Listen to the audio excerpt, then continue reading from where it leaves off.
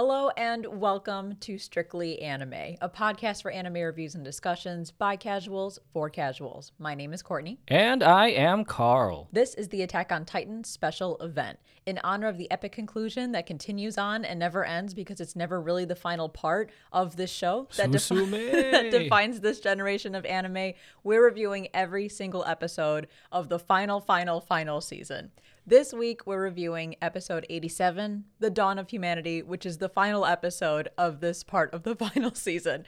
As always, there'll be spoilers about anything that's happened in the Attack on Titan anime, so you've been warned. The hell did you just say? I'm just trying to explain what they're explaining to us, that yes, everyone, this is not the final episode of the final season. This is the final episode of part 2 of the final season because we got an announcement that there will be a part 3. Yes, so the final season will be coming in 2023, according to this article from Crunchyroll.com.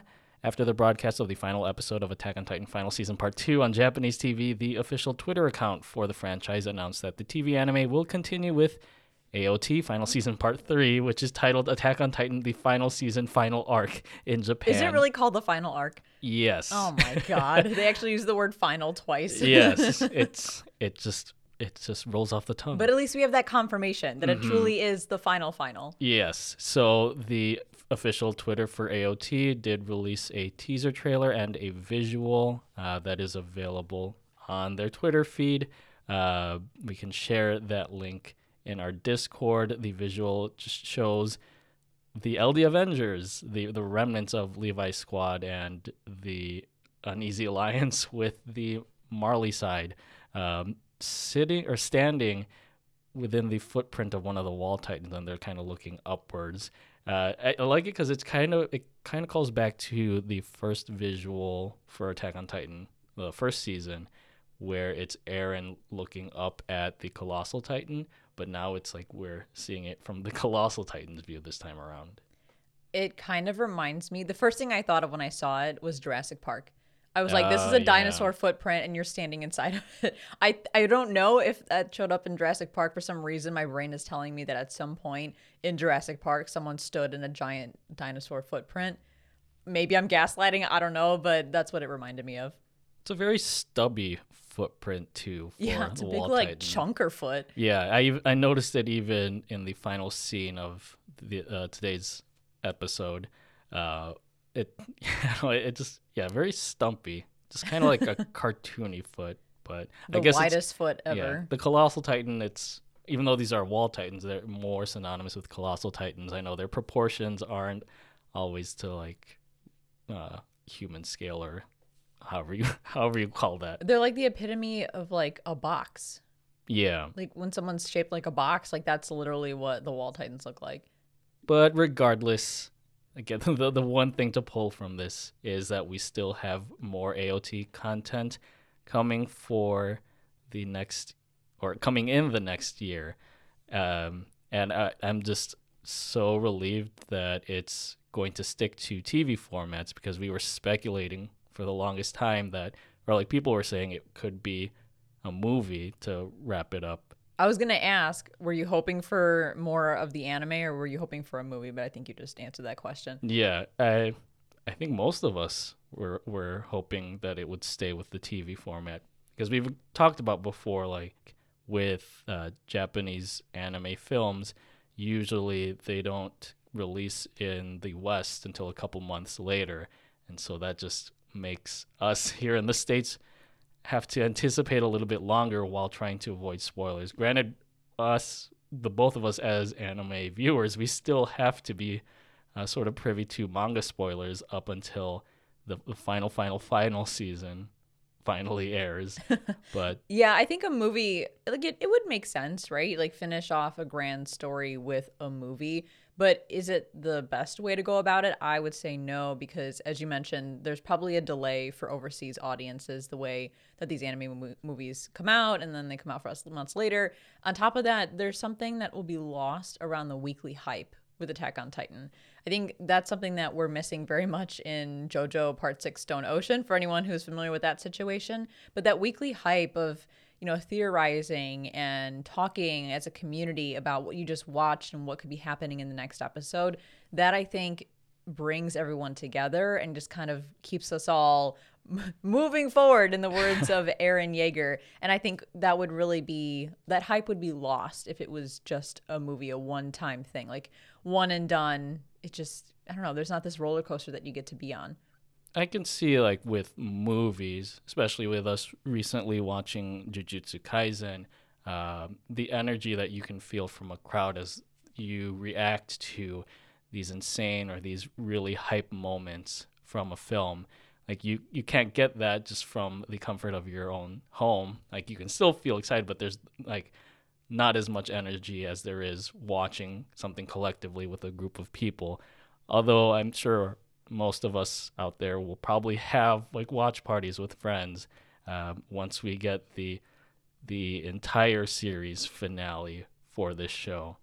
And I think it's also nice, just the comfort and familiarity piece of it. I mean, we've been on this journey in weekly anime format for how many years, right? Like, Attack on Titan's been around, when did it first air? A little under 10 years, because it first aired 2013. Yeah, so I mean, it'll be 10 years next Oh, year. yeah, Oh my God, that'll be that's so 10 crazy. years. So for a whole decade, we're familiar with this weekly format. And to just kind of have that changed all of a sudden, I think, again, it's not anything crazy, but just losing that familiarity, I think, will pull us out of the hype and the immersion that is Attack on Titan. Like, it's different when you have to sit there for 25 minutes and try to get as much as you can out of the episode versus having like a 1.5 to 2 hour movie. Like, there's so much more to process all at once. And you just kind of have to talk about it as like one big info dump at the end versus, again, like the weekly discussions that we get in a weekly airing format.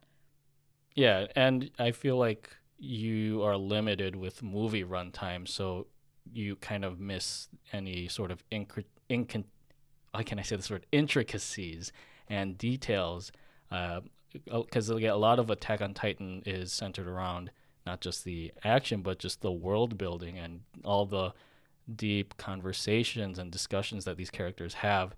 And I think to have put that within a film format, you might kind of lose some of that because you have to sacrifice certain scenes for, like, what the studio deems to be more significant. So yeah, I don't think they've announced how many episodes yet, but from what I've heard from manga readers, they have about 9 more chapters to cover. Which doesn't seem like a lot, but I'm sure a lot happens in those chapters. So hopefully we get a full 12 episodes, like minimum 12 episodes, but who knows? Yeah, I think it's more equivalent to about 8 episodes if That's they do 9 chapters. That's going to be such a chapters. short season. Yeah. I just hope it doesn't go like the Game of Thrones route where they think 6 episodes is enough to finish this off. I forgot it was 6 episodes. Yeah. I just remember how terribly it ended. But yeah, I forgot that it was 6 episodes. But I think our plan to kind of hold us over between now and what it truly is the final part of Attack on Titan is to rewatch Attack on Titan from the very beginning, from episode 1, season 1, episode 1. Yes. I think originally we were going to do that after the entire series had wrapped up, which we were assuming was going to be after this final part, but since that's not the case, I would be down to view it all again. It's been quite some time since we watched like the first 3 seasons of Attack on Titan. I've never rewatched any of Attack on Titan. So and I think I watched season 1 when it first premiered. So yeah, it's been a decade since I've seen season 1. Yeah, I mean, I've only like rewatched clips of it online or rewatched key episodes in preparation for certain discussions that we had, but never in its entirety. And like I look forward to viewing it again through a different lens, with having all the context of what we know now versus back then where we were like clueless how certain scenes were happening or why certain things were happening. Maybe if people are interested, if you guys are all interested, maybe we could do some special episodes leading up to the return of our special event, because needless to say, our Attack on Titan special event will return in 2023 with the final part of the final season. But maybe leading up to that, we can do a couple of additional episodes where we talk about seasons 1, 2, and 3 now that we're rewatching it for pretty much the first time, and talk about the small details that we're picking up on that we weren't aware of the first time we watched it because we didn't have the full context around the lore. So if you guys are interested in something like that, let us know. I think it'd be fun, just to kind of tee us up for the return of the special event, the return of Attack on Titan, and really the finale of all of it. But with that said, we do want to take a second to say thank you so much to everyone for joining us every single week for the second installment of our Attack on Titan special event. Like I said, we'll be bringing it back in 2023 with the part 3 final installment of the final season. But we hope that you'll join us again in 2023. And in the meantime, check out the rest of our episodes here at Strictly Anime, because we have lots and lots of in-depth anime reviews and discussions about anime culture. We have new episodes every single Monday. So if you are one of the people listening who mostly just tunes in for the Attack on Titan content, we really encourage you to check out the rest of our content, because we tackle a lot of different anime and talk about a lot of different anime related topics. Yeah, so even with the void that will be in our hearts now that Attack on Titan will no longer be on our TV screens for the remainder of the year, we do have a lot of stuff gearing up, especially for the start of the spring 2022 season. We'll be having our impressions episode in a couple weeks once we've seen a couple episodes of the new anime premiering. We also will have a lot of special guests coming up on our Strictly Anime episodes. We like to do one every month or so. Yeah. So yeah, definitely check us out. Yeah, definitely check out our other content. You definitely won't be disappointed. And if you guys have enjoyed our Attack on Titan special event, if you've been joining us every single week, please consider leaving us a rating on the podcast service that you're listening to us on right now. It really does help us out a ton. If you're listening on Spotify in particular, you can follow us on there, on the app, or I think on the desktop app. I think anywhere Spotify allows you to follow us, do so. You can also hit the bell icon to be notified when new episodes are released. And consider leaving us a rating so that we can reach our goal of 100 ratings on Spotify. I think the last time we asked for ratings, we jumped up like 10 ratings or something. So thank you everyone who's been doing that. We really appreciate it. And for those who haven't done that yet, if you'd be so kind to do so, we would really appreciate it. And I just realized that I said appreciate twice, but hopefully that really emphasizes how much we do sincerely appreciate it. And then one more thing that really helps us out and helps our podcast grow is recommendations. I read somewhere that the fastest way that podcasts grow is through word of mouth. So if you have a friend who loves anime, who either listens to podcasts or should be introduced to the world of podcasts, if you could recommend us to them, that would be awesome, because we love to have more people join us every single week as we talk about anime. Yeah, we'd love to keep you comfortable as you sit in like rush hour traffic on your way to work, or even I was like, what are you trying to say? We keep them comfortable, but yes, that makes sense. Listening to our voices, or if like you do dishes, you listen to us tackle the next anime review or something. You're speaking from experience, because we actually do listen to podcasts while we're driving and while we're doing the dishes and while we're working, and pretty much all day long we're listening to podcasts. No, I think like podcasts are therapeutic, and hopefully we can provide that same level of therapy to our listeners. And if you want to be more in touch with us and chat directly with us, please consider joining our Discord. The link is in the description. We've got a lot of great people on our Discord. We've been enjoying every interaction that we've had. And funny enough, I think yesterday some of our Discord members were playing tic-tac-toe on Historia's forehead, because apparently there's a shot of Historia in this episode of Attack on Titan where she looks like she's got a 5 head going on. Yeah. So they were like, let's play tic-tac-toe on her forehead. I'm like, this is great. This is amazing. No idea what was going on, but that was just, I opened that chat up this morning and just saw that. I was laughing my ass off. So yeah, we've got great people on the Discord, and we hope that you'll join us as well. We also have a big announcement to share. We're super excited to let all of you know that we'll be hosting a panel next month at Anime Central. Woohoo! We're so excited about it. It'll be Waifu Wars, the tournament arc, and we'll be releasing audio as a special episode on Strictly Anime after the convention. So for those who aren't familiar, Anime Central is the biggest anime convention in the Chicago area. It's our home convention because we're from Chicago. It's been about 3 years since the convention has actually happened due to the pandemic. So they're finally bringing it back. We're super excited to be back, and we're even more excited that we get to be part of the convention by hosting this panel. So if you're interested in Waifu Wars, the tournament arc, if you want to be part of this live recording that we're going to release as an episode on Strictly Anime, we will definitely share more details as things are finalized, including the date and time for the panel. But yeah, if you're planning to attend Anime Central, we hope to see you there. Yeah, I'm so eager to listen to people's passionate pleas for their for their waifus. And yeah, I just miss the convention experience. So getting to go back and especially hosting a panel will be a big treat for us. I'm remembering one of our previous experiences at a panel a couple of years ago. I think we went to a panel where they were doing music. It was video game music trivia, right? Yeah. And so they would play a piece of like video game music, and then once someone's hand in the audience shot up, they would ask, or like they would go to that person and they would guess. I think they had to answer 2 questions. I think the first question was to name the song. Yeah. Like name the video game the song came from, and then the second question to get like the full point or whatever was to name the name of the song or possibly who wrote it. I think it's just like the name of the song and the game it came from. Yeah.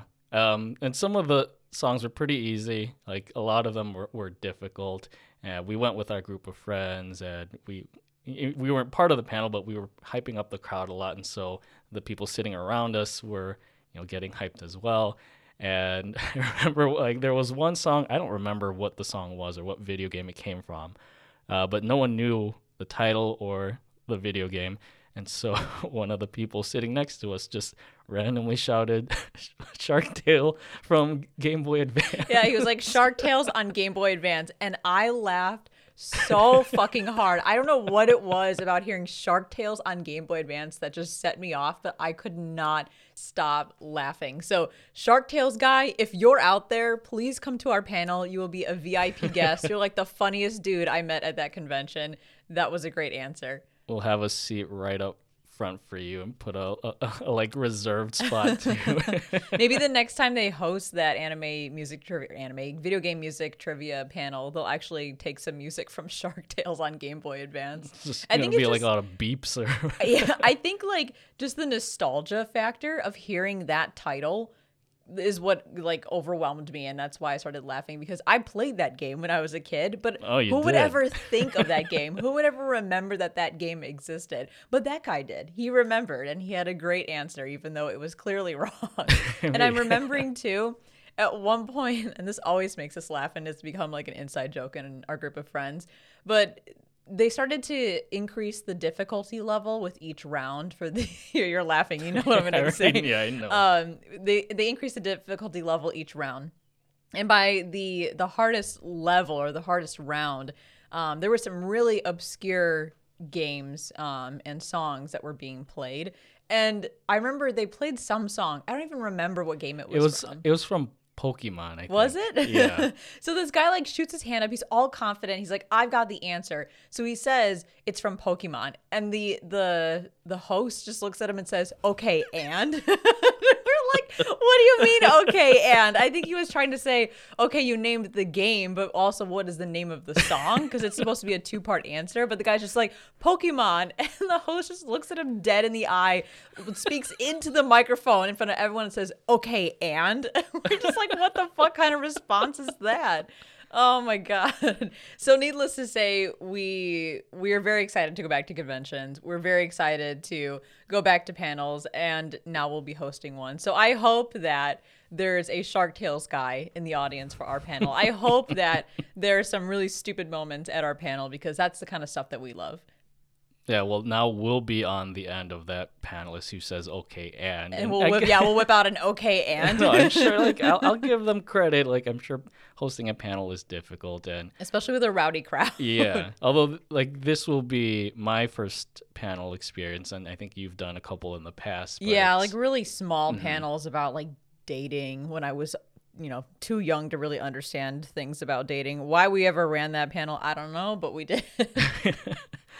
But no, I'm looking forward to this. It's going to be a very fun, very exciting panel. And of course, for any listeners out there who are in the Chicagoland area and are planning to attend Anime Central, we would love to see you at our panel. We'll provide more details as the date draws nearer. Anime Central is which weekend in May again? Ooh, let me look at the calendar. It is May 20th to the 22nd, 2022. Yeah, so hopefully we will see you there. And now on to some anime updates before we jump into Attack on Titan. Thank you, everyone who reached out to me and shared with me their Fate watch order, because I am very confused by Fate. There's a lot of Fate content. And if you don't know what the fuck I'm talking about, on our previous episode where we reviewed My Dress Up Darling, I had mentioned in just like a quick anime update that I officially started the Fate series, starting with Fate Zero, which I think is the common one to start with. It's the most popular on Mal. So I figured I'll enter this, this dumpster fire through Fate Zero. And by dumpster fire, I mean I tried to look at the Fate lore and watch orders, and it's just like a hot fucking mess. It seems like a really great story, but it seems like as well that the fandom can't agree on a watch order, and the lore is super, super complex. So I asked for anyone's recommendations on a Fate watch order, and a few people reached out, and it's super helpful for me because now I have some clarity around where I should go next after finishing Fate Zero. But I finished the first season of Fate Zero, and I loved it. I thought it was really, really good. So I am invested, and I will definitely be using these watch orders to help me get through everything that is Fate. That just reminds me of like how confusing like the Kingdom Hearts lore is. Oh, yes. So you're gonna have to let us know which is more confusing. Yeah, what's more confusing, Fate lore or Kingdom Hearts lore? And one more thing that we both ended up watching this week. No, not watching. Binging. I'm so proud of you. You binged something with me. Yeah, like this show was definitely interesting enough to binge the whole way through. It was only 10 episodes, but it was definitely a hidden gem for winter 2022. And that is Kotaro Lives Alone, which is a Netflix anime series. And I know we've talked shit about Netflix many times on our regular podcast, but this is one show that just blew our expectations out of the water. And on the surface level, it just looks like some innocent slice of life. It is about a young boy who kind of talks like he's from the feudal age, and he ends up renting an apartment all by himself, and he interacts with some of his neighbors who kind of question his situation. But you find out that amidst like all of the comedy and hijinks, there's something more profound with Kotaro's story that it kind of just sticks with you. I'm still thinking about this show even after finishing it yesterday. What did you think, though? It was fantastic. I'm glad that you were willing to binge with me, because I don't know if I would have the patience to wait. I needed to see the whole thing. It was so incredibly good. And on Mal, it just cracked 40,000 members on Mal. And that is criminally low for a show that is this good and this unexpected. I mean, I had only seen some of the PVs and teasers from the like Netflix Japan or Netflix Anime Japan event that happened, I don't know, was it like several months ago? Yeah. And I was like, okay, this looks cute, but I don't know if I'd want to watch it. And we actually got some recommendations from folks who were like, you need to watch this. I think probably about like 3 or 4 people had told me about this anime. And I'm like, all right, fine. I will watch this anime. We'll watch this anime. And I'm so glad that we listen to recommendations when we do, because I would have been kicking myself if we missed this show, if we skipped out on this show, because it was so good. And for 10 episodes, it hits you so hard. Like, it does so much with 10 episodes that other anime simply can't accomplish. Yeah, so a bit of a disclaimer is that, again, it has its nice balance of comedy with some pretty heavy themes, but I think it's balanced pretty well enough that you can enjoy the show as a whole. Again, the animation, it's okay. It leaves a little bit more to be desired, but I think you can kind of forsake that with just like the message of the show itself. Yeah, don't let the animation style fool you or put you off from watching this anime. It's just like Ranking of Kings. What is the saying? Don't judge a book by its cover. Like, that's perfect for this situation, similar to Ranking of Kings, because those two anime, I think, hit really hard despite looking like they shouldn't. Despite looking like they're from like PBS Kids. Yeah. So yeah, we highly recommend Kotaro Lives Alone if you haven't seen it. Again, just 10 episodes. That's all you need to invest your time in, but you hopefully will be as impressed as we were with this show. And while you're at it, if once you've watched the show, you want more content around Kotaro Lives Alone, I highly recommend that you check out Anime Brothers podcast. They did an episode earlier this week where they discussed the show, kind of keep it spoiler free, but it was a really interesting and engaging discussion. And they're a couple of our good podcast friends, so definitely check it out because I was also in need of Kotaro content, and their episode is what I needed to fill that void. Yeah, definitely check them out and check that episode out. I think it's episode 109 of Anime Brothers podcast, the hidden gem called Kotaro Lives Alone. And that is exactly what that anime is. All right. So I have my Attack on Titan mug in hand. You are all ready to go. Look at you. Yeah, I made sure to wash this before the episode just so I could get in the mood. I bought this recently. Wait, why wash it specifically? Because it's an Attack on Titan mug. You mean like you had used it and you needed to wash it so you could have it ready to use again? Yeah, for our episode. I was like, wait, what? But I bought it recently from Box Lunch. It has the Wings of Freedom emblazoned on both sides, and I'm enjoying a bit of Armin's Dark Roast as boy. we're discussing this. But with that said, let's just go ahead and jump into our overall thoughts for Attack on Titan, the final season, episode 87, The Dawn of Humanity. What did you think about this episode? So as not like a season finale, because it's still technically the same season. They're different cores, right? Is that what this is? Mm-hmm. As a core finale? I don't know. As the finale of part 2, I thought that it was very satisfying, but different in the sense that it really didn't progress the story forward at all. It was more a flashback episode to give us context around things that we have previously seen. And I found that to be just as valuable as moving the story forward. I think anytime we can get more context around things that happened, because one thing in particular is what happened before Eren infiltrated Marley? What happened before he met up with Reiner and killed, what's his face? What's the blonde guy's face that he killed during the play? Oh, Willie Tybur? Yeah, Willie Tybur. Before that whole episode, what the fuck happened? I wanted to see them go to Marley, and I wanted to see them experience this whole new world that sounds like an Aladdin quote, but it's not.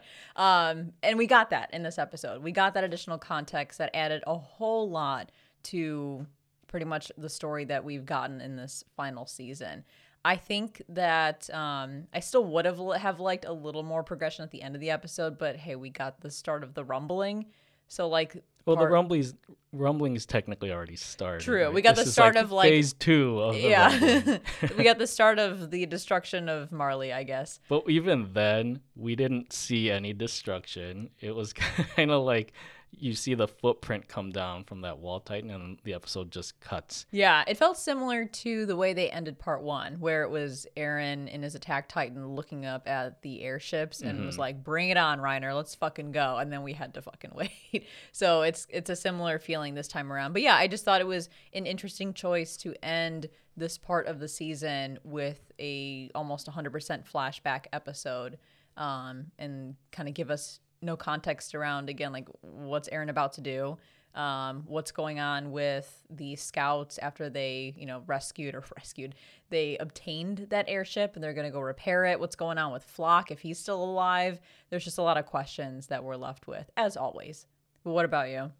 I honestly thought from the preview from 2 weeks ago that this was going to be like a recap episode. I would have been so mad. Because the preview only showed Eren from the scene where he's talking with Zeke in Liberio at the hospital, and I thought they were just reusing the clip from whichever episode they showed that scene from.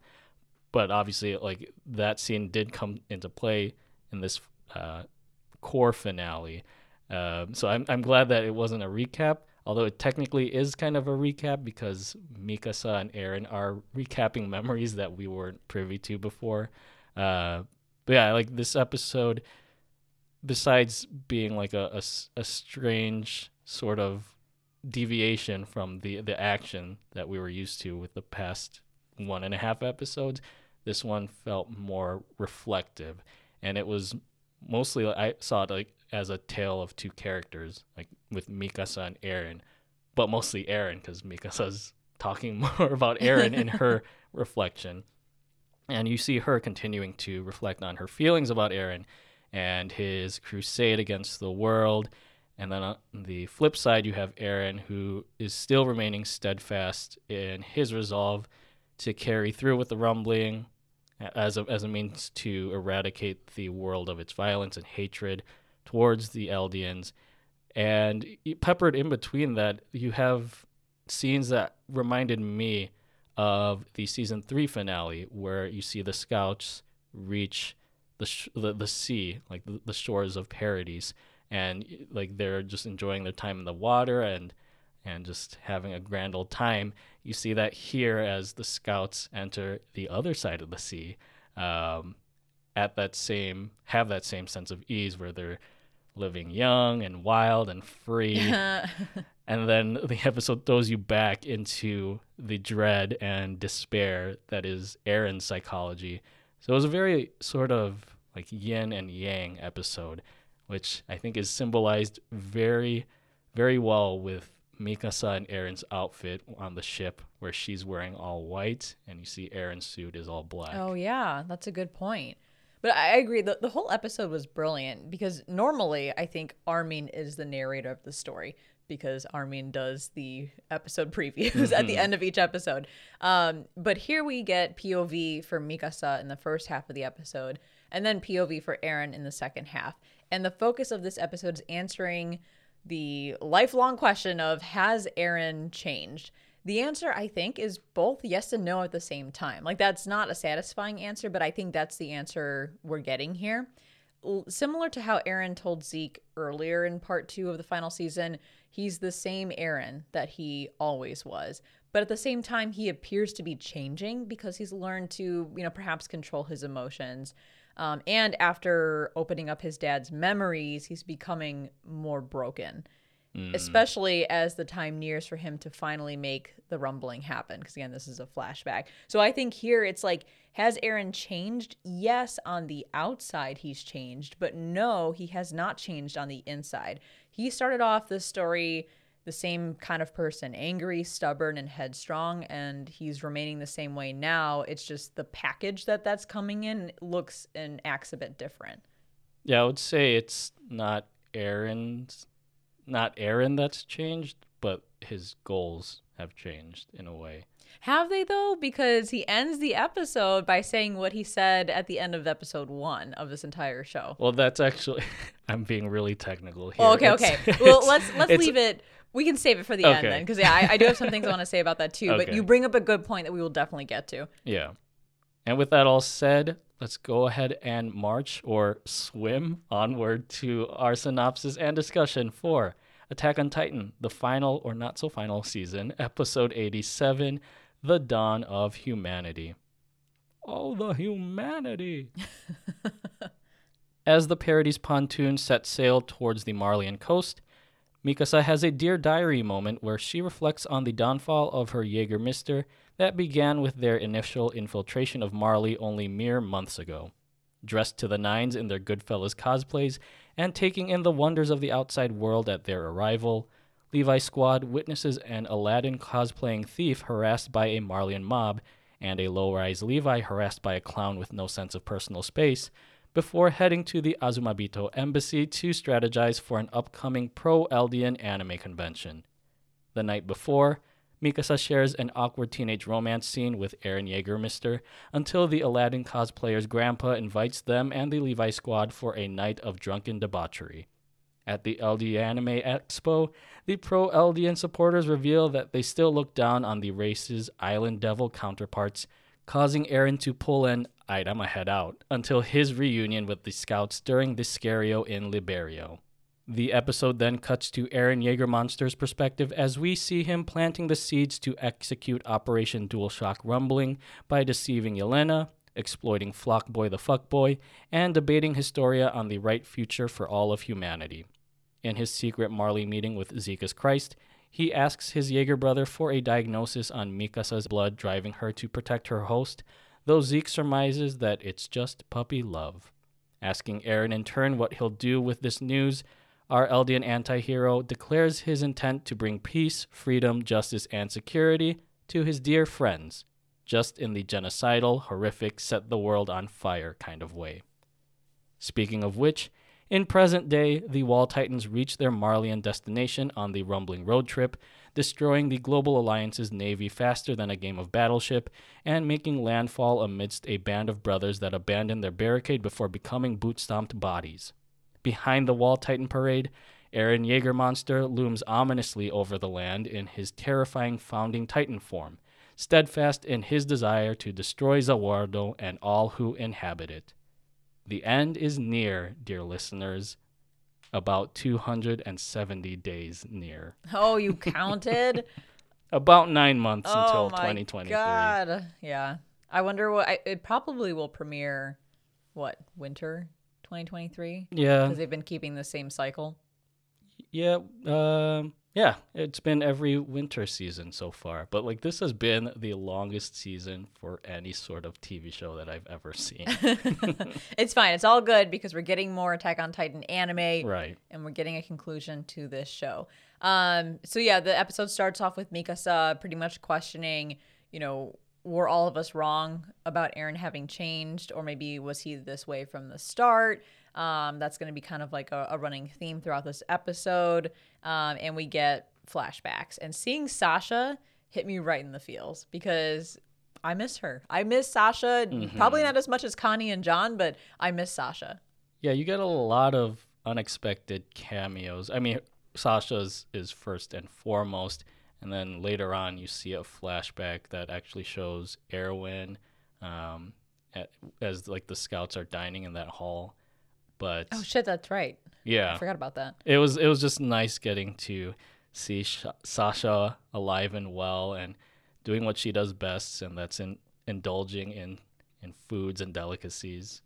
Yeah, I love the whole I don't know what you call it, the dock, I guess, or them entering Marley. That whole sequence was a lot of fun and very much a change of vibe because, as you mentioned earlier, it's been the last few episodes have been very heavy, very emotional, and here we got several lighthearted moments. For example, Connie seeing a car for the first time, thinking it was a horse, and then Sasha chiming in, thinking it's a cow, and then Hanj running after it all excited. That was very them. You got the two stupid characters, and then the one character who is very intrigued by everything in the world. I love how Levi fears that they're going to start buying carrots to feed the car or the jalopy. Yeah. And then Onyankopon's like, no, they're not going to do that. And then he's like, oh, God, they are doing that. Great little comedic moment there. I don't know if you got this vibe. This first scene felt like the opening to Titanic in a way. Oh my God, yeah. Kinda. Well, because, yeah, they come off of the ship that looks like the Titanic. And even the music, it was kind of a mix between Middle Eastern and almost like a like Irish sound, and I think that's where it felt like a Titanic vibe for some reason. I'm reminded of like the scene with Jack as he's trying to get onto the Titanic. I don't Oh, know. yeah. It's been a long while since I've seen the Titanic. I Same. don't know why I remember that opening scene. But another movie this actually reminded me of is Wonder Woman. Do you remember in that film? Right. I'm not gonna spoil the premise of Wonder Woman, but there is a scene where she indulges in an ice cream, and she says to the vendor, like, you should be very proud. It feels like maybe Wonder Woman was inspired by Attack on Titan, because you have the scene where Sasha buys the ice cream and is just so enthralled by the taste. I just like that everyone looks great, right? Like everyone looks so cool in their, I guess, quote unquote modern outfits. Yeah, they're looking very dapper. Yeah, but they also, like, all the men are wearing fedoras, and I just kept thinking, Milady. Like, I just expected one of them to be like Milady and tip the hat. I was waiting for it. Yeah, I know fedoras get a bad rap now, but I'll say that they rocked it. And it was really nice seeing not only the main trio back together in more of a normal sense, but also seeing John, Connie, and Sasha back together. I just found it so funny because, I love John. I love that he was trying to keep the group in check the whole time. And not even just Sasha and Connie, but everybody. He's like, just everyone stop acting out. Just be cool, okay? Be cool. But the entire time everyone's enjoying themselves, Aaron is pretty much spaced out. And I think Mikasa calls that out too. Like she's trying to talk to him, and he's just completely zoned out, and doesn't have any interest in kind of what's going on around him. And I had a question about that we can probably flesh out. He says, as he's looking around, he says, "This is the other side of the sea, isn't it?" Do you think that there's a sense of disappointment there? Because I think season 3 finale, he says something along the lines of, if we kill our enemies on the other side of the sea, will we all be free? And now he's getting to see the other side of the sea. Like, what do you make of his reaction and his line? I think I would agree that I think there's some disappointment there. Not in the sense that, like, oh, I can't kill them, but it's more like I shouldn't kill them. Mm-hmm. It's going to be very difficult to kill them. And there's a reason that makes me think this, and I'm jumping ahead a little bit, but it's when they're at the Azumabito embassy. Is that what it is? Yeah, I think it's like their estate or something like they have in that town. Yeah, so they're there, and then Mikasa notices that Eren leaves, right? And she goes outside, and he's standing on top of the hill looking down at that area where the refugees are essentially living, and he's crying. And my thought was, why was he crying? Mm-hmm. And I think part of it could be because he knows he's going to have to kill these people. He's probably looking at this thinking, yes, I'm crying because it's so sad that they're in this situation. It's so sad that their freedoms were stolen, which is what he says to Mikasa. But I'm wondering, too, if part of him is like, I'm going to have to kill these people. These people will die by my hand. So I'm thinking similarly here, where he's like, this is the other side of the sea. He's almost wondering, I was kind of hoping that these would be terrible people to make it easier on me to have to do what I'm going to have to do.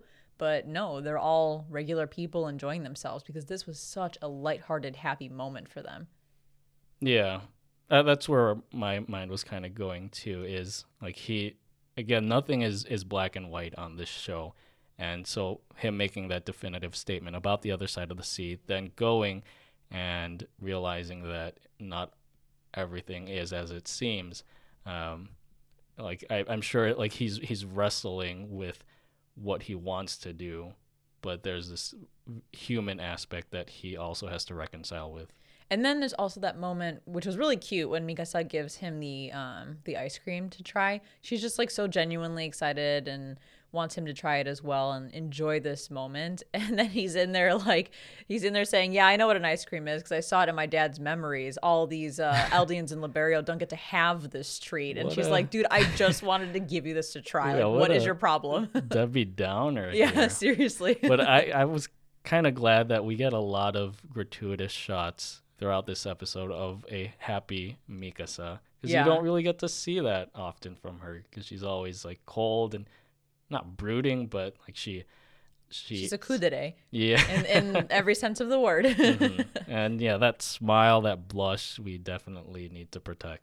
But I think the most important moment that happens here is that fucking clown that comes up to Levi. I'm like, what the fuck is up with this creepy clown hitting on Levi? Like, why is he so creepy? It was kind of like Hisoka to Gon level creepy.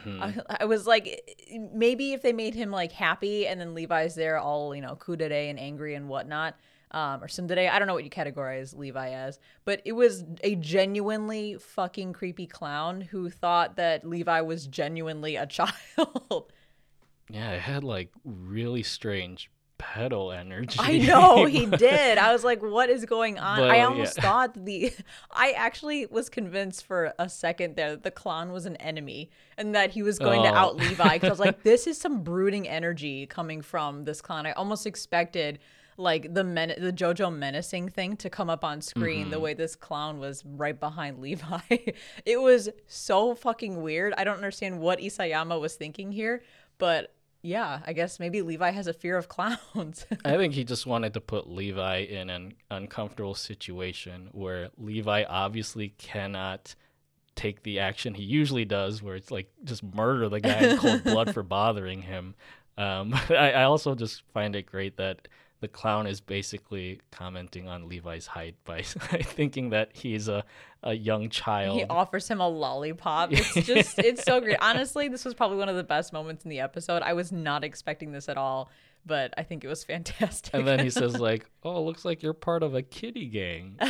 Oh, God. And I mean, to that point, bruh, they really made Levi mad short in this episode. Like, he is significantly shorter than everyone in that entire fucking crowd, especially when he grabs the kid and is about to run from him, and he's pretty much circled or surrounded by a wall of all of these Marlians. He's like almost half their height. And I didn't think he was that fucking short, but they made him look real short here. Yeah, I'm looking up Levi's height again, and I think it says that's not 5'3". 5'3"? That's like a few inches taller than me. Hold on, I might be looking at the stats for a different character. No, yeah, I think he's floating around 5'3". Yeah, it says here on the Attack on Titan fandom wiki, 160 centimeters. So he is literally only a few inches taller than me. That's weird, but I guess it's accurate then. They stuck to his short height, and now I understand why the clown mistook him for a child. But he has the strength of like a 6-foot man, obviously, since he picked up the Aladdin kid. I think that's our second Aladdin reference this episode. You mentioned A Whole New World. Yeah. And then you got this kid with the fez hat. Reminds me a lot of like the one jump, that scene in Aladdin where he's going through the streets getting chased down. But I do want to note that the Marlians in the scene where the kid steals Sasha's pouch, the Marlians are so brutal, even to this child who isn't even confirmed Eldian. They're saying, trying to justify it by saying they have to punish him to set an example. And I think this is giving the scouts a little taste of what the Marlians are capable of with the people that they don't understand or the people that they don't trust. Because again, he is a child. He's not just a pickpocket, from another country. Like, he is an actual child, and they have no hesitation doing, terrible things to him to set an example. Not even just saying, hey, slap on the wrist, teach him so that he doesn't do it again. They want to use him to set an example for others. Like, that is so incredibly over the top. Yeah. Yeah, for them to do this to a child, like imagine what would have happened if they found out like the Levi squad were all Eldians, like the riot that they would have caused in that. They would have needed Armin to transform. Oh yeah, I forget they do have the Titan powers, but I think that would have just drawn more attention to them. I honestly think the Colossal Titan is probably the most useless Titan of all of them, only because you have to be so fucking far away from him. Otherwise, he's going to have, it's going to be like friendly fire. You know what I mean? Yeah. He can only do so much, and he probably can't last that long because his body is so huge in comparison to the other Titans. And he pretty much just transforms and stands there to, roast everything around him. Yeah, we got a taste of that at the end, too. Yeah. So then we move on to the Azumabito estate where the scouts meet up with, I can never remember her name, Himizu? Himizu? What? Kiyomi. Kiyomi. She's from the Hizuru Nation. It's the Azumabito clan. Okay, I'm mixing up, or I'm trying to smush together Kiyomi and Hizuru by saying Himizu. So Kiyomi, they talk to her about what their plan is now that they've arrived to Marley. She mentions that during the peak of the Eldian Empire, being Eldian was a sign of status, but with the decline or the fall of that empire, the roles have sort of reversed. And in response to that, Hanj is saying that their hope is to plead or side with this subjective Ymir protection group that's going to be debuting at tomorrow's assembly of some sort. Mm-hmm. So they're trying to go this diplomatic route. Armin's all in for that and hoping to express through this new protection group that Paradis ultimately seeks peace. But we'll find out in a little bit that that's not kind of how things unfold. But then Kiyomi does say that the Azumabito are happy to help. And I posed this question before, and I want to ask it again now that we've learned a little bit more about the Azumabito with the last 2 episodes. Do we fully trust them? Because their first impression on Mikasa wasn't really the greatest, and we did learn that they are very driven by money. And I don't think Paradis probably has a lot of money to give. Do we feel like we can fully trust them? Or do we feel like when they hit those shores with that airship, something might go down? No, I think there is definitely like a quid pro quo sentiment that's still harbored by the Azumabito. I remember, I think from part 1 of the final season, that they wanted some sort of like natural resources that Paradis Island had, and so I'm sure like they want an in with Paradis and getting them on their good side in exchange for something that will bring their nation and their clan back to prosperity. Or just ensured safety against Eren and the rumbling. That's true. Although I think Hizuru will be destroyed along with everything else on the continent. Yeah, probably. So then we move into the scene that we mentioned earlier, and that's when Mikasa runs after Eren, who is overlooking the area where the refugees are staying. And I have questions. Do I have questions? Lots and lots of questions. Because, again, Eren starts off by, he's crying. Mikasa runs up to him. He wipes away his tears. And as I mentioned earlier, I think that's because he's probably grappling with everything that's coming in the future now that he has seen his father's memories. But he says to Mikasa, all of our freedoms have been stolen. He's showing signs that, his focus is still on saving Paradis or protecting Paradis or getting their freedoms back from the rest of the world. And then out of nowhere, or seemingly out of nowhere, he asks Mikasa why she cares so much about him and asks, is it because I saved you or because we're family? What am I to you? And I was actually spoiled on Twitter by that panel in the manga. It was just the panel where Eren, because I think the way it was portrayed in the anime is a 1-for-1 to the panel in the manga. All I saw was that panel where he says, Mikasa, what am I to you? And I was like, well, I want to know what the fuck this conversation is, but I don't want to spoil myself. So I've been waiting forever to understand what this conversation was just after seeing that one panel. So finally I have context, and it's great because I am an Eren Mikasa shipper. I have been since the start of this anime. I continue to be an Eren Mikasa shipper, although, John is a good second option for her. He'll treat her well if things don't work out with Eren. I fully believe that. So yeah, I think this was such a satisfying scene for me because I finally understood what this conversation entailed. Was it satisfying? No, because it ended up being really sad in the end. But I was excited to see possibly a confession of sorts similar to what almost happened in season 2. And then that old man fucking cock blocks. But I think my question at the end of the day is, why did Eren ask that question? I have my theory, but I wanted to see what your thoughts are on why he suddenly goes from crying, thinking about possibly like what's going to have to happen in the future, to turning to Mikasa and saying, what am I to you? That's an interesting question. I want to preface by saying, am I to understand that all of this that happened with Aaron and the rumbling is just because Mikasa kind of friend zoned him? So family zoned him. Oh yeah, like I I'm mean, sure, like the family answer, Dominic Toretto would have been fine with that, right? The guy from Fast and Furious and all those family. oh, names. I was like, who? I haven't seen Fast and Furious. I think he asked it because he wanted to know that as much as he cares for his friends, that there is someone who in turn cares for him as he continues to wrestle with what he has to do to save Eldia in the end. I think that's part of it, yeah. Here's my theory. I believe that Mikasa is asking this question throughout the episode, wondering if she had given a different answer, if things would have changed. I believe she's kind of posing that question because Aaron is kind of wondering the same thing. What I mean by that is, did Aaron see this moment, this conversation between him and Mikasa in his memories or in his dad's memories? And when the time arrived, present day, did he hope that when he asked Mikasa that question again, quote unquote, again, that she would give a different answer than what his memory showed? If so, I think that would have told him that perhaps there is another way. There is another alternative or another path for this journey that he's on. However, because Mikasa answered the same way as presumably he saw in those memories, I think that solidified for him that nothing would change. And this is a set path.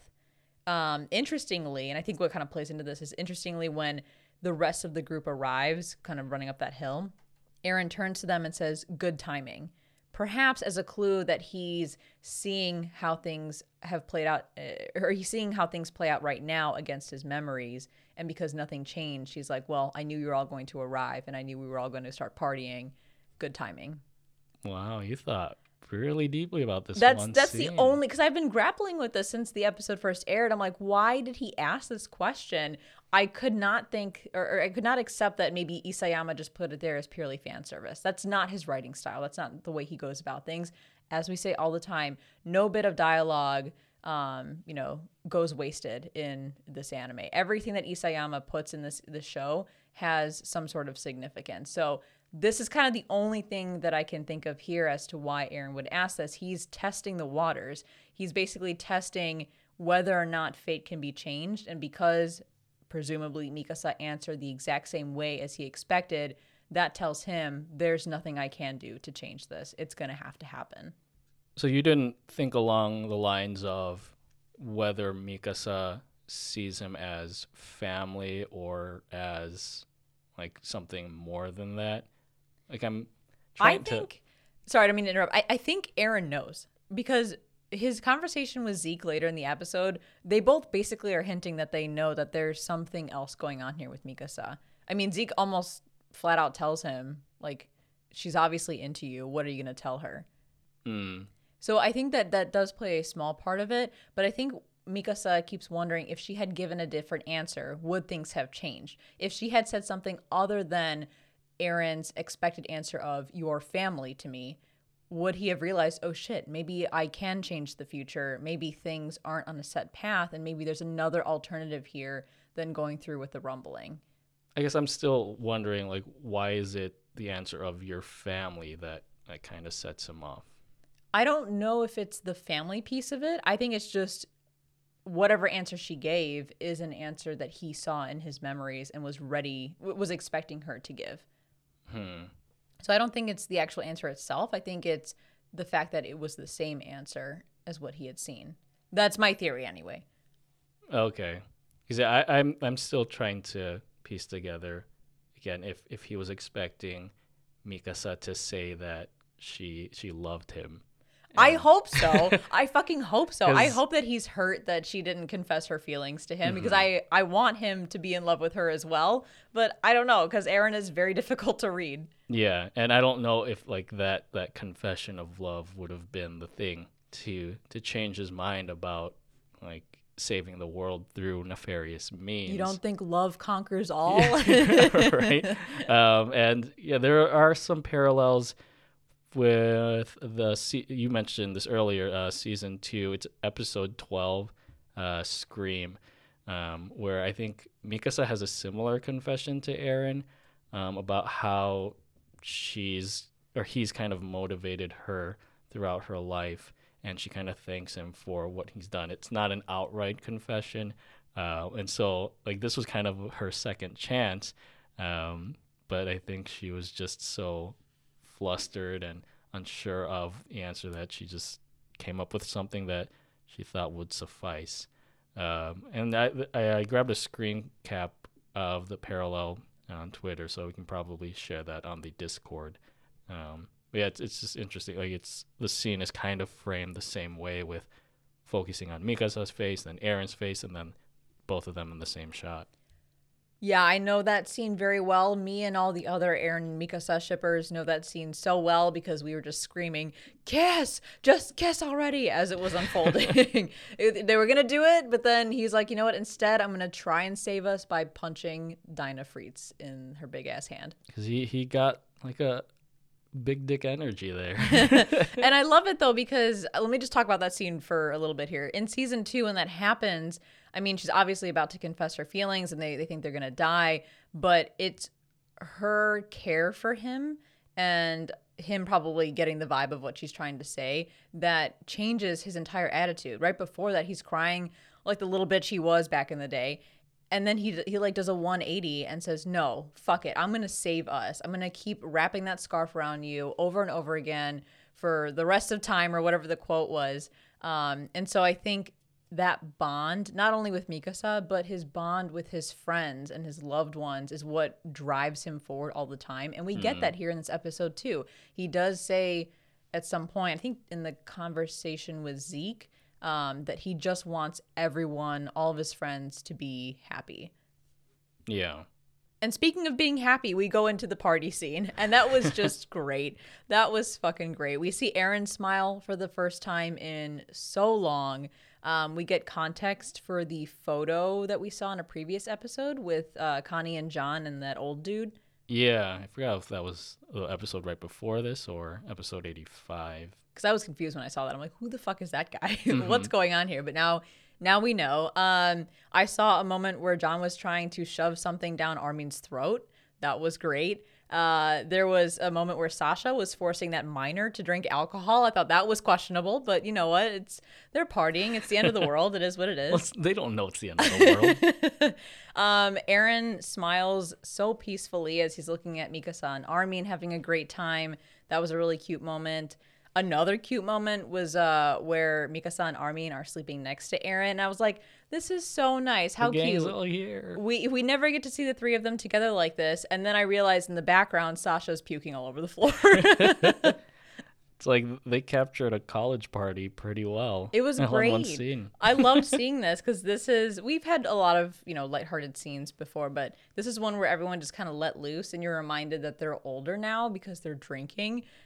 Before they were children, and I don't think we've ever seen them drink, right? Yeah, like John was close to drinking that wine. That's the only other instance I remember. That was terrifying for me. But yeah, it was just a nice scene, and probably the last moment they ever had like that. Yeah, I think the bigger picture is with the I think it's the Mideast. That's the nation that these refugees are from.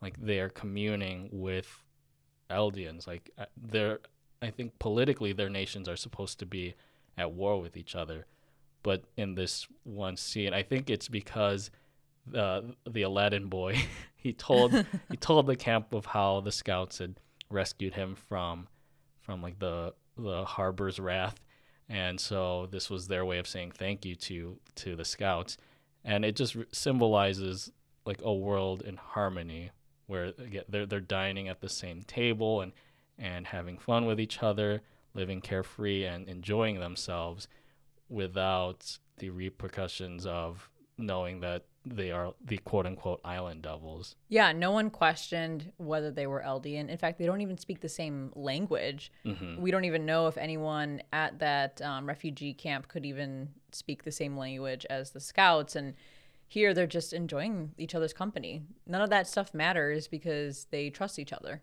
Yeah, and I think when we see Eren smiling at Armin and Mikasa as they're having a grand old time. I love Mikasa's smile, by the way, and her like her laughing face.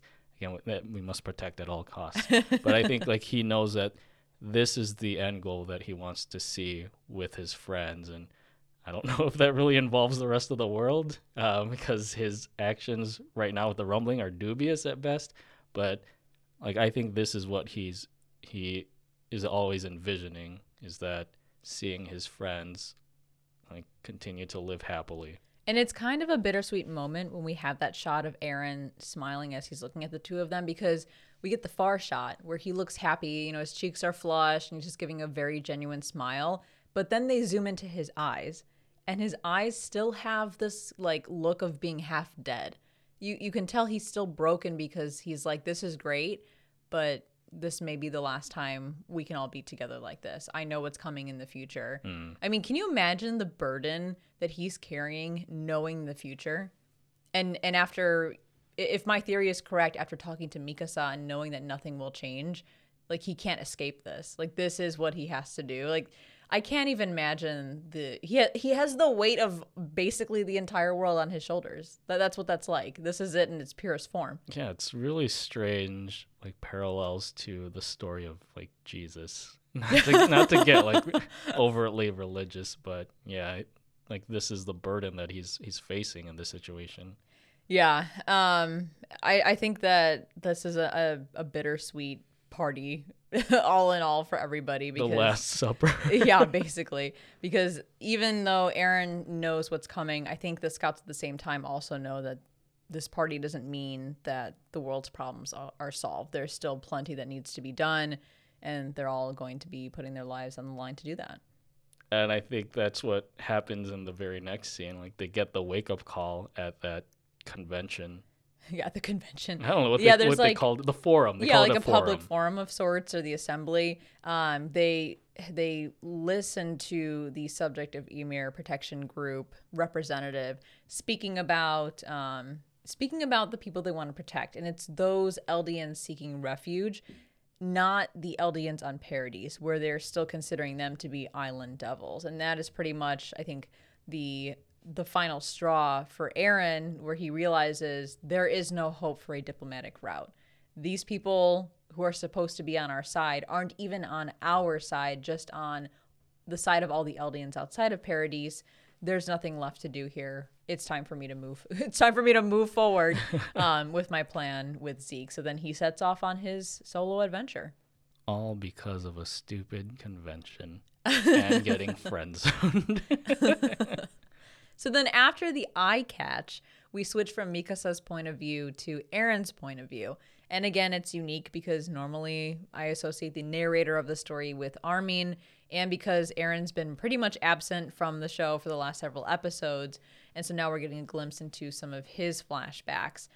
We get a moment where he's talking to Yelena about Zeke's plan, but then we find out that Flock was waiting in the shadows, eavesdropping the whole time, and then later was talking to Eren, where Eren says that he's going to pretend to go along with Zeke's plan, and basically filling Flock in on everything, confirming that, yes, he wasn't just full of shit. He actually was being honest when he said, Eren told me his whole plan.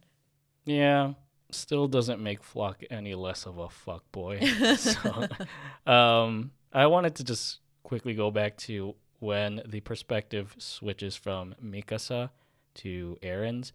It opens up, I think with Mikasa, you get a clear view of the sky. With Eren, it's a very cloudy view.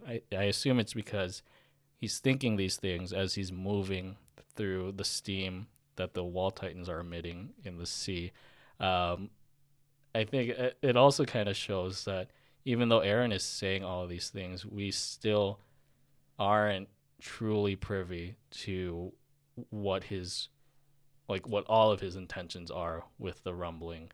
And he says something here, which I think harkens back to what you were mentioning about him asking Mikasa the question and realizing that what he potentially saw in his father's memories of this scene kind of show that everything's set in stone. He says everything happened by my will. And I just thought that was a really interesting line to show that, yeah, he's set all of these pieces in place without really knowing it, but at this point, like he's willing, or like he's consciously in charge of those. He realizes this is my own fault and I have to live with the consequences. So then we move into the scene where Historia is present because we fucking forgot about Historia, I guess, for this entire part 2 of the season. I think it was the first time she has spoken this whole season. We get a quick cameo of her during Aaron's Zoom call before the rumbling started, or as the rumbling started. And the last time I remember her speaking was the flashback from part 1. Where they're by like the haystack or whatever? Because wasn't it in the episode where we get Ymir's backstory? Like the founder Ymir's backstory. It starts off with what's her face telling the story of Ymir to Historia. Did she talk in that episode? Maybe that's like too technical. Like she was talking as a little girl back then, but like as present day Historia, we haven't really heard her talk. Well, I know. Yeah, that scene was a remake of a remake of that when it first premiered in season 3. Frida, that was her name. Oh yeah, Frida. I forgot she had speaking lines there, although that wasn't technically a new scene from Historia. Last one was the flashback from part 1, where it's, I think, as they were meeting the Azumabito, and Historia was talking to Mikasa about being like of royal blood. Oh, that's right. I forgot about that. And they showed the tattoo for like the first time. Yeah. We were all like, what the fuck is this tattoo? How come we haven't seen it before? Yeah. But yeah, we just have another scene with Historia after so long. Historia and her 5 head, I guess. And it kind of switches back and forth between the Flock stuff, the Historia stuff, and then the Zeke stuff. So thinking about just the context around Historia, Aaron tells her the only sure way to end the cycle of hate is to bury our hate-filled history with everyone. And I'm thinking to myself, this guy's entire plan is just hitting the reset button. He's like, I'm just going to hit the reset button and we're going to forget all of this ever happened and just start from scratch. And then he drops that line about the worst girl in the world, and I couldn't remember what that was, but then you clarified it for me. Do you want to remind everyone what that is? Yeah, I don't have the exact episode pulled up, but it is from season 3, part 1, where I think Historia's father is about to offer Aaron as a sacrifice to Historia so that she can inherit the founding Titan power that's within Aaron. But at the last minute, Historia backs out. Oh, here, it's season 3, episode 44. And we'll drop a link in the Discord as well so you guys can see that clip. Yeah. I think Historia was just so fed up with being part of the cycle of hatred that she ended up freeing Aaron. And I think she calls herself like the worst girl in the world, as Aaron referred to her here. But it's just interesting because now Historia is kind of backing down on what she said before, because for good reason, because the alternative to, or like the option for them right now to restore true freedom for Eldia is the destruction of the world. Yeah. I don't know. Like, I'm kind of confused by this whole thing because it seems apparent in this conversation that Historia and Aaron are not on the same side. And Historia even says, like, I'll do what I have to do to stop you. And then she's like, what if I get pregnant? And I held my breath because I know that there's that theory out there that Aaron is the one that impregnated Historia. And I was waiting for it. I was like, they're going to drop that little tidbit in this scene, aren't they? But they never did. And I hope that's not the case. I was thinking because like her pregnancy line is interspersed with the conversation that Aaron was having with Zeke about like his thoughts on Mikasa. Like I just something about no! that. I don't know where I was getting that. So yeah, I was thinking, is Aaron the father, or is it? It's the really farm boy. Okay, the country bumpkin. They showed him. There was a flashback where Historia saw the farm boy. That is the father. We're going with that. I am on team Aaron Mikasa. Okay, I know that the Aaron Historia people are probably going to debate me on this, but I feel like they would have made it clear if he was the dad, because I don't think he wanted her to get pregnant. No, yeah. He didn't want that because that just perpetuates the cycle. And so she's saying here, I think she's saying that, what if I get pregnant and then the other option is still open to us? We don't have to go along with Zeke's plan. But then it doesn't say anything. So I don't know what the fuck is. I don't know what the fuck happened here, but I want to believe, and I will believe, that he did not knock up Historia. Okay, we're going with that. But yeah, interspersed in between all of that is the conversation with Zeke, and it's specific to Mikasa, which is interesting because they never actually name Mikasa, but you can tell through context clues that they're talking about her because apparently Aaron asks Zeke if he's ever heard about Ackermans having headaches, or about them kind of having this over devotion or over loyalty to like a host, quote unquote. And Zeke pretty much says, no, I've never heard about that. And what, Professor Cassava, what was his title? Doctor, the Cassava guy? Yeah, I don't know. Maybe he didn't have a title. I don't know. But Cassava basically never had, had never heard anything like that either. So Zeke wasn't aware of anything. And then Zeke kind of wraps things up by saying that he doesn't think Mikasa's devotion is forced behavior, that she really does want to protect Aaron. And he asks him, what will you say to her? And I'm like, bruh, even Zeke knows that Aaron Mikasa should be a thing, okay? Even he knows that Mikasa has feelings for her, and he's probably excited that he gets to talk to his brother about, a love interest. And I think it's really cute. And I'm just here shipping the shit out of Aaron and Mikasa. Every little breadcrumb, I'm going to take it and run with it. So yeah, we've established then that Ackerman power is only triggered because of their survival instinct, and it's not a reflex or like a duty to protect their host, right? I think so. So then... That sounds right. Do you remember how Aaron was feeding that into Mikasa's brain in part 1? Yes, and so now I'm confused because I thought he was telling her those things as a way for her to break out of her Ackerman quote-unquote curse. Mm-hmm. But if Zeke here is saying that it's not actually a curse at all, then why was he telling her these horrible things? Was it to try and get her to give him a different answer when he asks, what am I to you?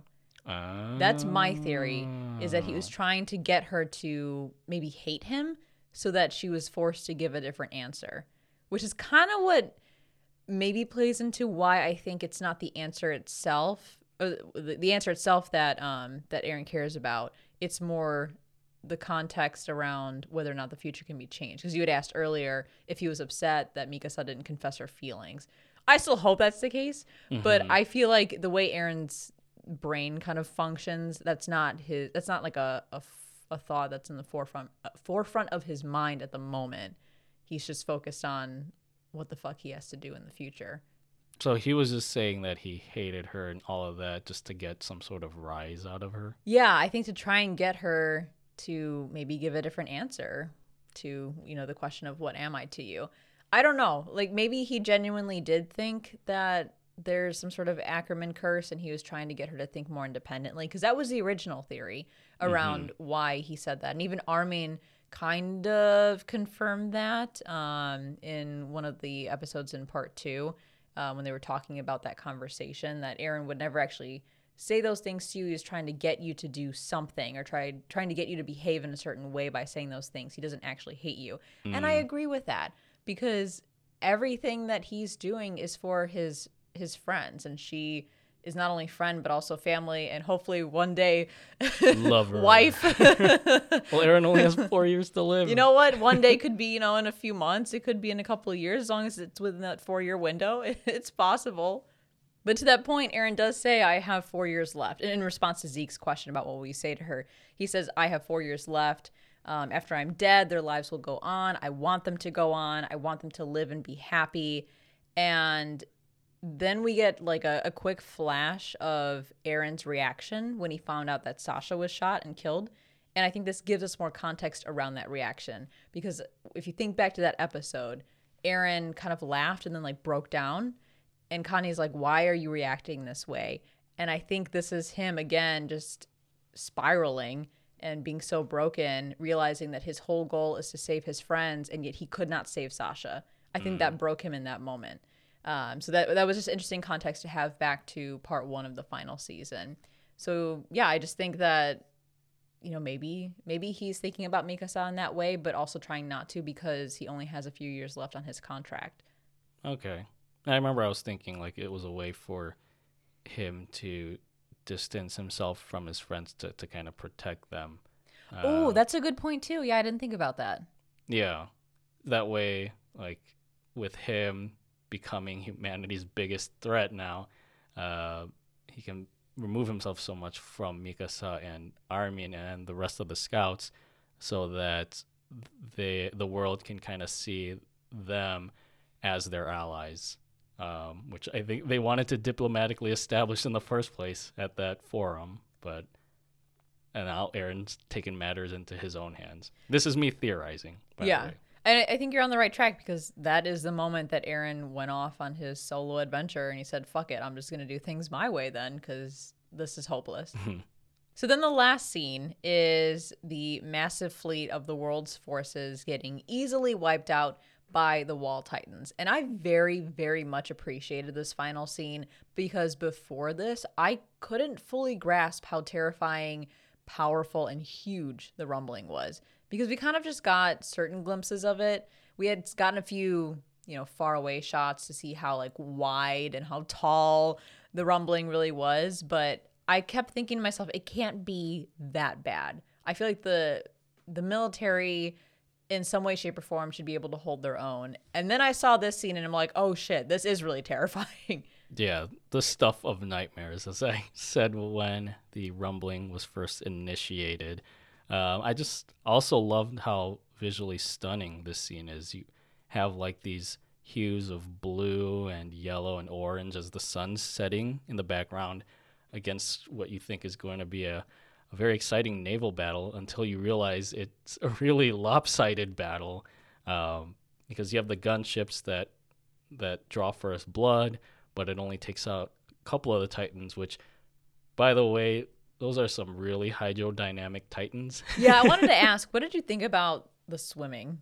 I can kind of get that it probably looks more appealing than if the Titans were just walking along the bottom of the sea. I guess. I thought it was kind of cringe. Like, I actually thought that they were going to walk on the seafloor, but then they just kind of casually swim. Like this, I think the swimming was too casual. I think that was the problem. It wasn't intense enough. I'm thinking, like, what if they made them do like the butterfly strokes instead? I just think, like, I don't know. I kind of wish that their swimming was more aggressive. It just looked like they were kicking their feet and just kind of gliding along, all casual. And so it looked really funny to me. I was not expecting that. I was like, oh, that's how Titans swim, I guess. Yeah, and they looked kind of smaller in size underwater, and then as they reached the shoreline of Marley's, or the continent, they go back to these terrifying sizes. I don't know if that's kind of like, you know, how your skin kind of wrinkles when you take too much of, like, you submerge yourself too long in water. Like if their bodies are just shrinking or shriveling a bit. I think it's just how massive the sea is. Yeah. That makes them look small, because when they pass underneath the ships, you can see how big they are. I think you get like a shadowy shot of them, which definitely triggered my thalassophobia. I was like, hell no, that is terrifying to me. I can't do that. But yeah, you see the steam kind of creep towards the fleet, which was eerie, and then everyone get roasted by the steam as it kind of envelops them, similar to how Armin got roasted before. And then the cannons are just completely useless against these Wall Titans, both in the fleet and on shore. And then the scariest thing of all was seeing Eren's Titan and how much bigger it is than the Wall Titans. We had a shot of that before, but not this close up and not this detailed. And I'm just thinking, I might be getting all uneasy with my thalassophobia, but people with megalophobia must be freaking out seeing Eren's founding Titan. Yeah, he's it's like he's the size of an entire city in comparison to the Wall Titans. And this whole thing with the gunships and the artillery on shore, this was kind of like you're bringing a knife to a Titan fight. And it was so awesome, but also just so terrifying seeing, as the Titans pass through the gunships. The gunships are just thrown into the air like they're toy boats. Like that they're massive in real life. I'm sure a lot of people have seen battleships or just regular ships in real life. Those are huge. They're like hundreds of tons, and they're just thrown in the air like they're toothpicks. And then you have the artillery that's trying to pelt these Wall Titans, and it's not penetrating their bodies as effectively as the gunships are. It's like throwing pebbles at I don't know, pebbles, like throwing pebbles at a Titan. So despite all of the nice, quiet, and carefree moments of this episode, I like that the final scene throws us back into the thick of it, showing us the threat of the rumbling is real. And you get that shot at the very end where you have like hundreds or thousands of Titans approaching the shoreline, and Aaron's super terrifying founding Titan form, even though it's just like it's his little torso and head hanging, and then you have like his rib cage which just stretches for miles and miles. I kind of wonder if you were to just stand underneath Aaron's founding Titan, would you be fine? Can he reach you? Because think about like the wingspan, I guess you could call it, of like the rib cage and how far apart it probably spans. You could probably just stand right underneath him and he probably can't reach you because he'd have to like poke you. Like, he'd have to reach inward to try and touch you. So as long as you're like directly underneath him, he probably can't do anything to you. That's true. It's kind of like the T-Rex. It has like the little hands. You can't grab anything that's directly beneath it.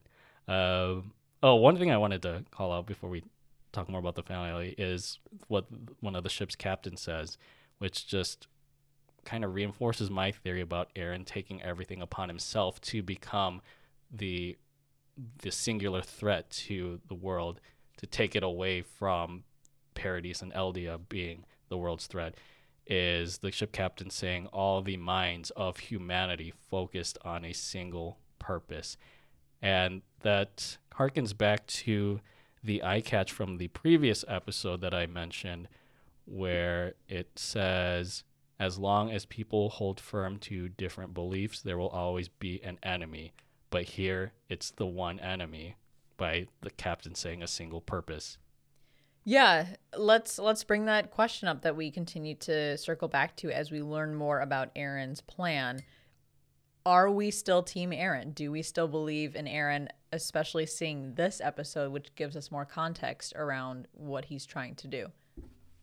This question stresses me out because, Aaron's committing thousands of war crimes at this moment. But I feel like, as heinous as that is, I will give it to Aaron that he is taking this burden solely upon himself and not spreading it to the rest of the scouts or the rest of Eldia or Paradis. Like, he is making himself the enemy, and it's atrocious. But again, it's just focused on him. You know what I mean? Yeah, I think I'm still Team Aaron. I think I'm, at this point, after everything I've seen, I'm pretty much all in on believing in Aaron, that there is a good intention here kind of underpinning everything that he's doing. Like, yeah, it's terrible, right? Yeah, the means don't justify the ends, of course. But I think he understands that. I think that's why he's crying. I think that's why he's so broken, because he has the weight of the entire world on his shoulders, and only he can do what needs to be done, because this responsibility was thrust upon him when he inherited the Attack Titan and the Founding Titan.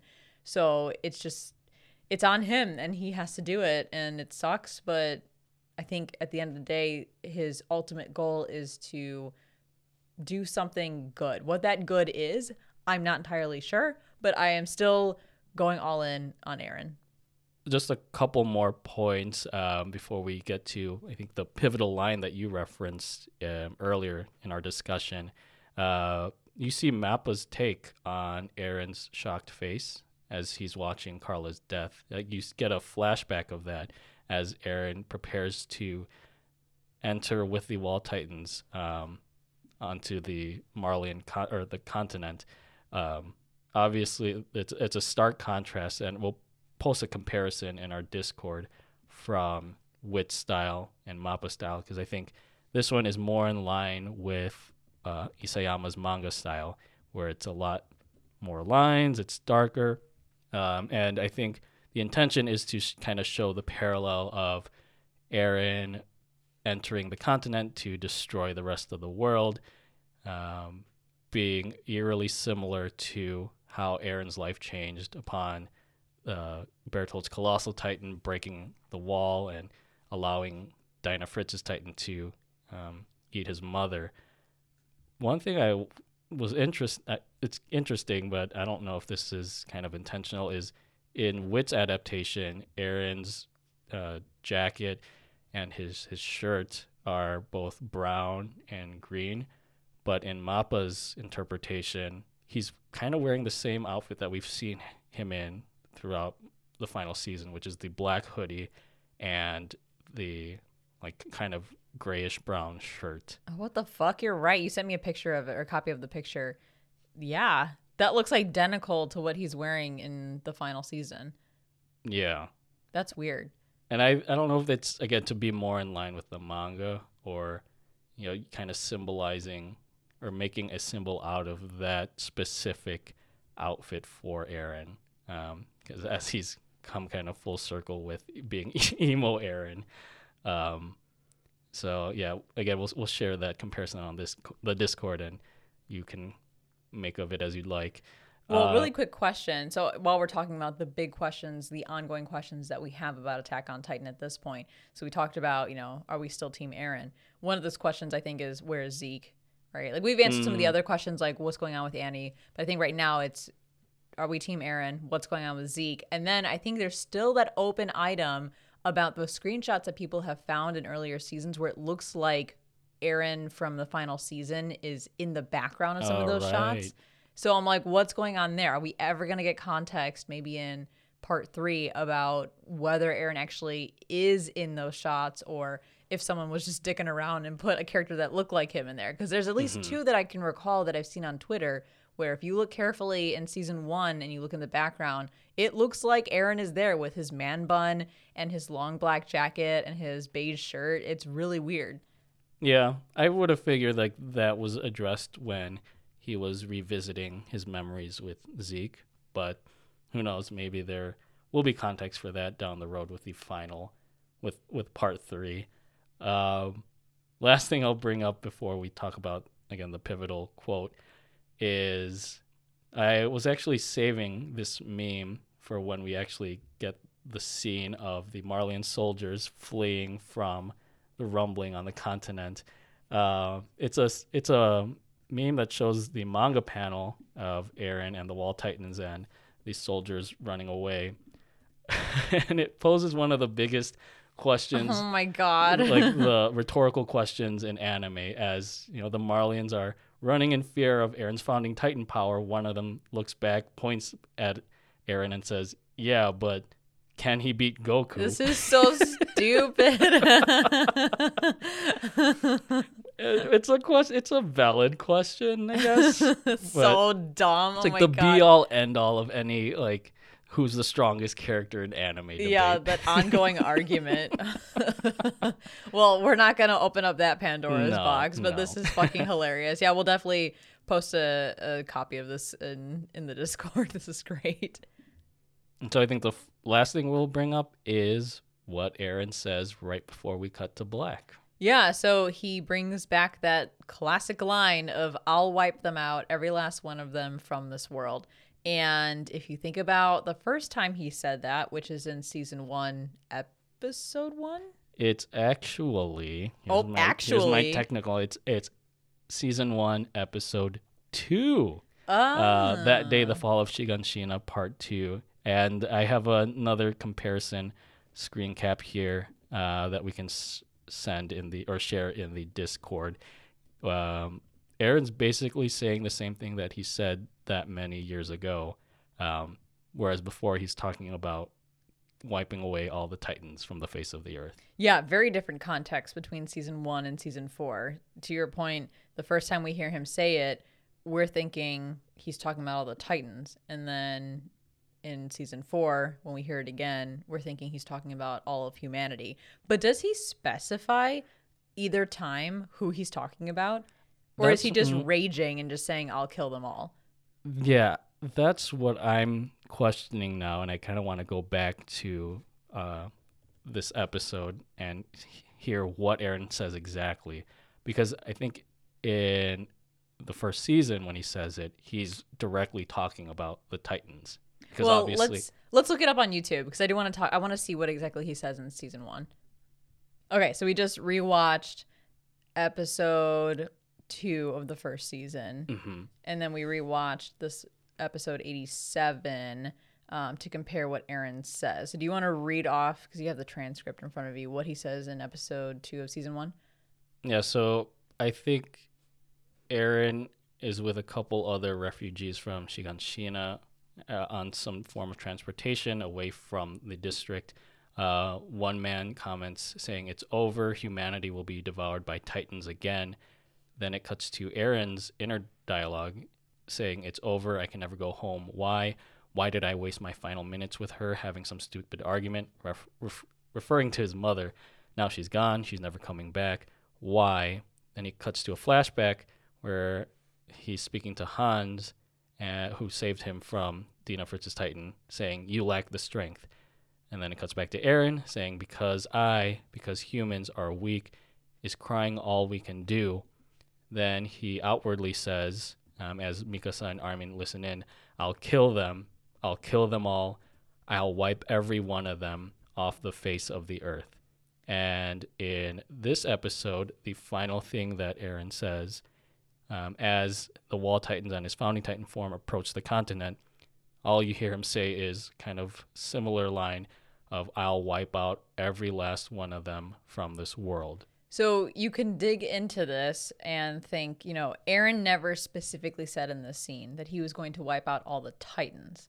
Maybe he did in other scenes, but just think about this particular scene, which parallels the scene in episode 87. He does not specifically say he's wiping out all the Titans from the world. He says humans are weak. The most recent thing he refers to is humans being weak. And then he goes on to say, "I'll wipe them out, every last one of them from this world," or whatever. And so you could take it either way, right? Like you could say, well, in the context of things, it's the Titans that he's mad at in this moment from season 1. So he's most likely talking about the Titans. But this is Isayama we're talking about. And if Aaron's ultimate goal is to wipe out humanity, then maybe this was subconsciously something that Aaron had planned since the beginning, because Aaron has said that he hasn't changed since the beginning. Yeah, I'm in the camp that Aaron is referring to Titans, because Titans are the power that has caused this rift between Eldia and humanity. And so I think you can kind of read between the lines by him saying, "I'll wipe every one of them being the Titans off the face of the earth," is him wanting to get rid of Titan powers, so that without the 9 warrior Titans, because we know they'll die off eventually, although I think the power still shows up randomly amongst Eldians. Someone needs to clarify that for me, but with those powers being removed, like there's no longer this dormant threat within the DNA of Eldians. So that's how I'm interpreting what Aaron is saying by, "I'll wipe every one of them off the face of the earth." Although the context of this episode 87 final scene, we can assume that he's talking about humanity. So the key word really is them, and what Aaron is referring to as them. Yeah. And I'm kind of in the same camp as well, that I feel like his ultimate goal is to wipe out all of the Titans. Like that does seem like, honestly, the best solution to the problem. No one needs Titans. No one needs to be a Titan. And if you change the Eldians so that they can no longer become Titans, then problem solved to a certain degree.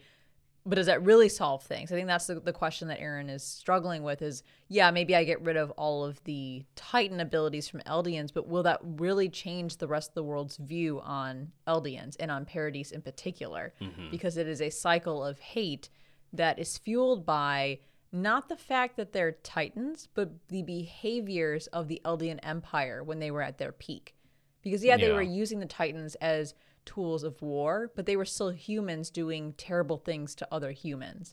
So people will still harbor that fact even when, or even if Eren were to remove the ability for Eldians to turn into Titans, right? Like, because that was the question I had early on is, why doesn't Eren just use the founding Titan power to change the DNA of Eldians so that they can no longer become Titans? Boom, problem solved. But again, it's not the Titans themselves, it's what the Eldian Empire did in the past that fuels the hate.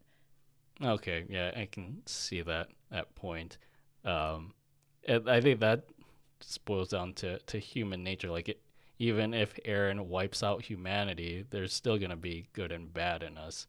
But yeah, I think it's just removing this titanic threat so that people don't perceive Eldia as being worse humans. Like, that's what Eren's trying to get rid of. I don't know, like, we'll see in part 3 when this all wraps up, I guess. Yeah, and again, it's you could say we're digging too into it, we're overthinking it, but I don't know, man. When it comes to Isayama, you never fucking know, and that's what I love about his writing. Last thing I want to bring up before we move on to final thoughts is, with this final scene, we don't hear Ashes on the Fire, that track or that soundtrack that was introduced in the final season. It's interesting, and I noted this. They used the soundtrack called Attack on Titan by the original series composer Hiroyuki Sawano. That's the final soundtrack that we hear for this second part, and it's kind of poetic in a way because it harkens back to us hearing this soundtrack in the very first season when we only thought that Titans were humanity's greatest threat, when it's, well, I guess Titans still are technically humanity's greatest threat, but now we're seeing parallels with the fall of Shiganshina, with now the fall of the continent that contains Marley, Hizuru, and all other nations. So musically, I just love this callback to an original soundtrack from season 1. Yeah, when that came on, I was like, holy shit, I forgot about this song. This is great. I don't know if they played it in season 4 earlier. I'm not as keen on music as you are, but I was like, damn, they brought back this Attack on Titan throwback. Yeah, I think they used like motifs from this song in other in other episodes scores, but here we're hearing it full-fledged, and I think it's slightly different than its first composition. I think it feels a lot more epic, in line with us seeing the rumbling in full form. But yeah, like, as much as we get callbacks with scenes in these episodes and characters developing in these episodes, it's nice that that's kind of in pair with the music as well. And so that brings us to our final thoughts for Attack on Titan, the somewhat final season, episode 87, The Dawn of Humanity. So how many thy rumbling come, thy will be dones out of 10 would you give this episode? I would give it an 8.5 out of 10.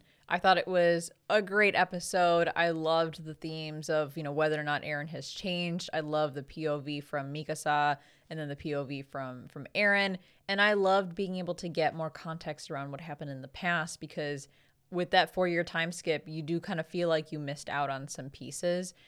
I think it was great. It was just a nice way to add more pieces to the puzzle overall for this very complex story. And it ended on a cliffhanger, as it always does, but a really intense cliffhanger that'll set us up for something big coming in part 3. But with that said, I do kind of wish it propelled the story forward a little bit more. I feel like we were pretty stagnant from what was happening in the previous episode, because you can assume that the rumbling probably hit shores on the Marley shores at the same time that the previous episode's events were going down. What about you? Yeah, I would give it the same score, an 8.5 out of 10. I think this episode provided a moment of reflection for two of the series' most important characters and just for us as an audience as well. I thought it was like a beautiful curtain call for our beloved scouts, R.I.P. Sasha, of course, before they embark on one last ride together. I guess that's like a one last ride. Isn't that a Fast and Furious thing? Is that a Fast and Furious? I don't know. We have 2 Fast and Furious references and 2 Aladdin references so far. So yeah, that one last ride for the scouts as it still delves a little bit more into Aaron's current psyche after I think like a 7-episode absence.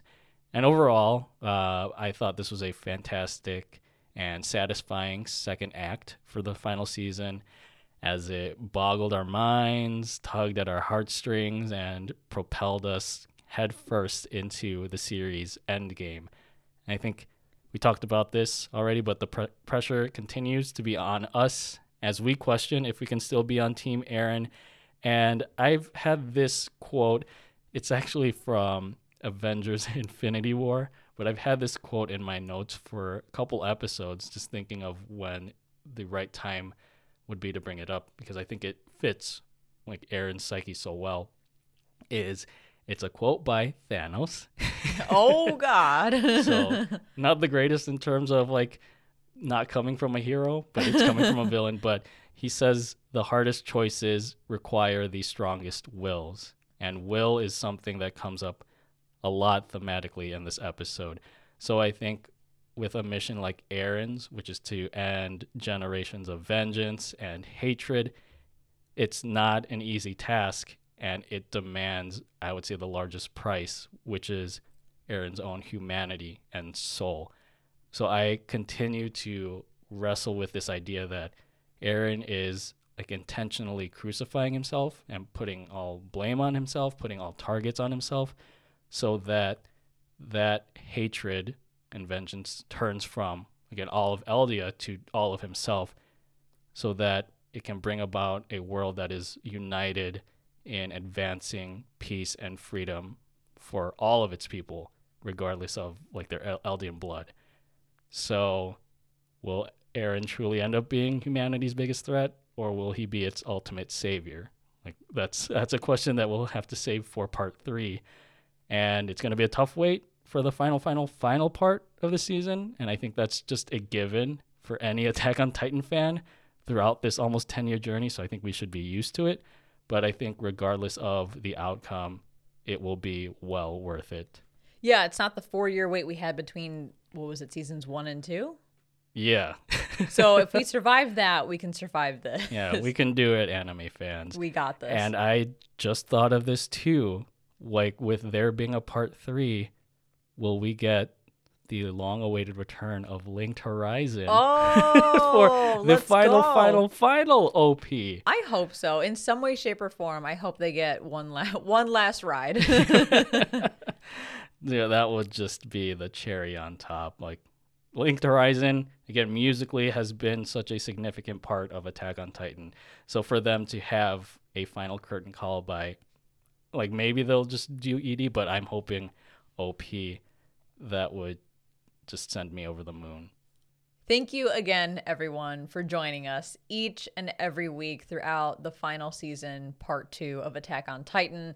We love being able to do this Attack on Titan special event. And like we said before, we will definitely be bringing it back in 2023 when Attack on Titan returns with the final arc. Is that what it's called? Yes. Part 3? The final season, the final arc, the final.